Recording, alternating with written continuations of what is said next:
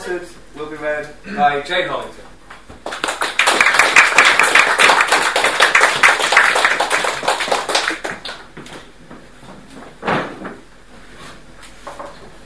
It's a really tiny print.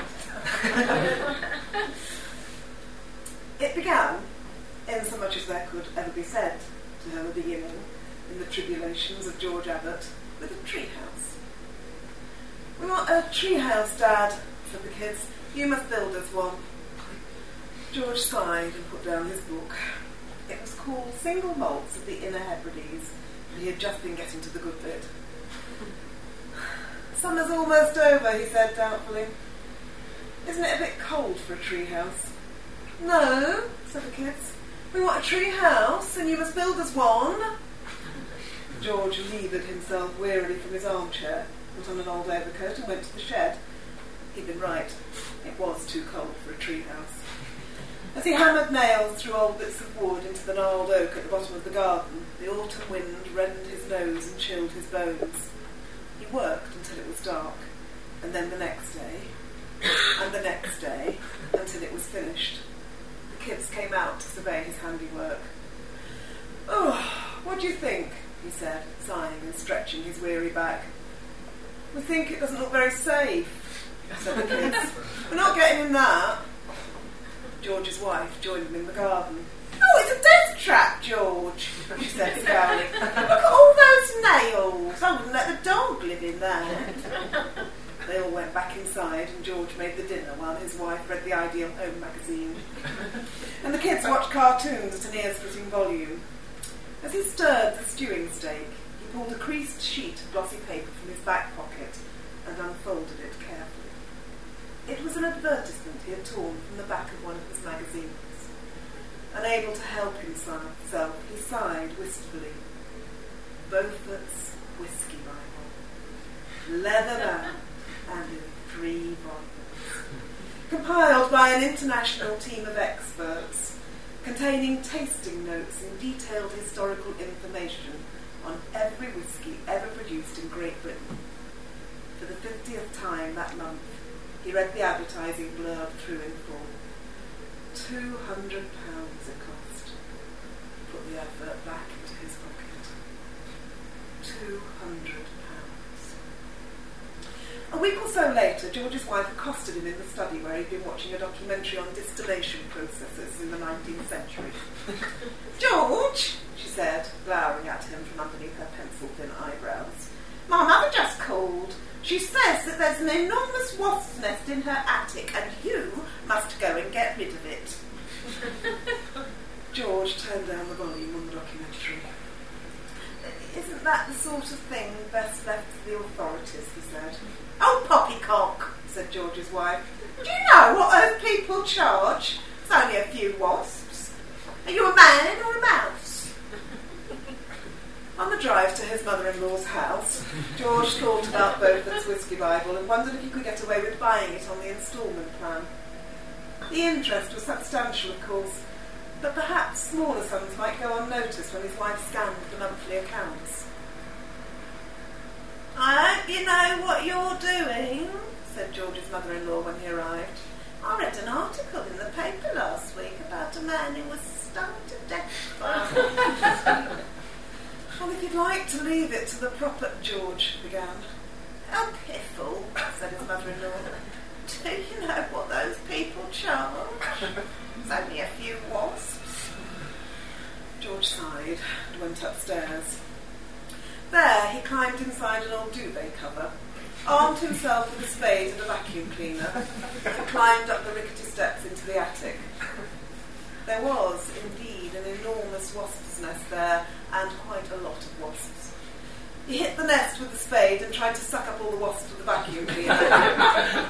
Some wasps got inside the duvet cover and stung him a bit, but after an hour or so he was satisfied that he'd cleared most of them up. He climbed back down the stairs. His mother-in-law was standing on the landing, arms folded.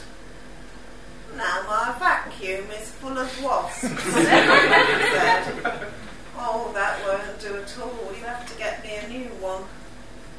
"Or we could just empty the bag," said George. "Nonsense," said his mother-in-law. I'll pop into the hardware shop on my way home, said George, scratching at his wasp stings. Christmas came earlier than George had been expecting, what with the distraction of the various tasks and trials concocted for him by his family. He'd scarcely noticed the frostings of snow starting to appear on the window ledges of his house, and the tremulous icicles sprouting from the guttering. The first carol singers to appear on the front step gave him quite a start.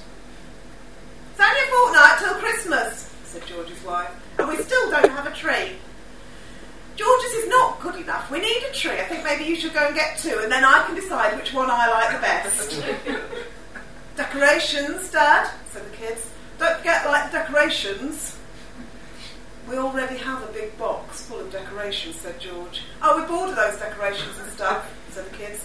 "Christmas is like a new time for beginnings, time for new beginnings." "And get a fairy for the top of the tree, too," said his wife. "And some chocolate Santas," said the kids. "And make sure you don't get pine needles all over the car seats," said his wife. "In fact, you better take the bike." "Well, that's going to take me at least 3 trips," said George. But by this time his family had lost interest and were doing something else. As he cycled toward the garden centre, the frost crunching beneath his wheels and the icy wind cutting through his woefully inadequate scarf, he imagined sitting by a roaring log fire, slippered and dressing gowned, a thick glass tumbler of finest single malt in his hand.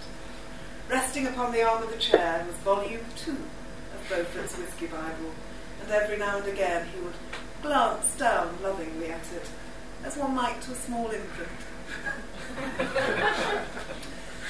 Then his bike hit a stray tree branch in the middle of the road and hurled him into a snowdrift. Muttering to himself, he picked himself up, dusted off the snow, and cycled on.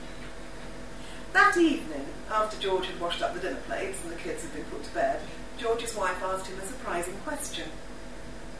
"What would you like for Christmas, George?" she said, looking up from her ideal home. George was taken aback. So far as he could remember, she had never asked this question of him in 25 years of marriage. Normally, she would find some old picture frame or photo album in the loft, dust it off and present it to him with the words, "Oh, consider it a reminder of happier times, George." But this revelation was almost too much for him, and without even thinking about it, he blurted out the only words that were in his head. "Beaufort's Whiskey Bible." His wife frowned. "Well, what on earth is that?" "Beaufort's Whiskey Bible," said George again, and he produced the folded advertisement from his back pocket. His wife took it, unfolded it, and scowled at the contents. £200 for a book?" she said. "You don't even like books, George." "Well, I read quite a lot of books," said George. "Well, I've never seen you," said his wife. "What's so special about this one, anyway?"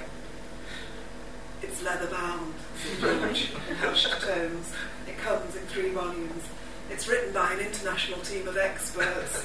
It contains tasting notes and detailed historical notes on every whiskey ever produced in Great Britain. Oh, what rot," said his wife, holding up the advert and handing it back to him. "If you want a book, I'll get you a book." "But £200? It's obscene." They didn't speak again for the rest of the evening. On Christmas morning, George's wife handed him a small parcel wrapped in newspaper. George could tell just by looking at it, the size of it, that it wasn't Beaufort's Whiskey Bible, but of course he had never even dared to hope. He unwrapped it while his wife looked on suspiciously. "Do you like it?" she said. George looked at the cover. "Foraging for Food, a Guide to Natural Nutrition in the Woodlands of Great Britain." "We spend far too much money on groceries," said his wife. "I saw this in the charity shop. It will save us money and get you out of the house. You're getting awfully lazy these days. Lazy. And fat." "Thank you very much," said George, flicking feebly through the pages. "Why don't you like go and forage us some food, Dad?" said the kids. "Like, we want some breakfast and stuff." "Well, there are cornflakes," began George. We want natural nutrition foraged in the woodlands of Great Britain, said the kids. And that's an end to it. George looked out of the window. The snow had all but gone, but thick slivers of ice still crisscrossed the ground, and the wind was harsh and blustery. George shivered and said something he didn't say very often. Do I have to? Oh, come on now, George, said his wife. Since it's Christmas, I'll even set the table. George sighed, levered himself out of his armchair and put on his old overcoat.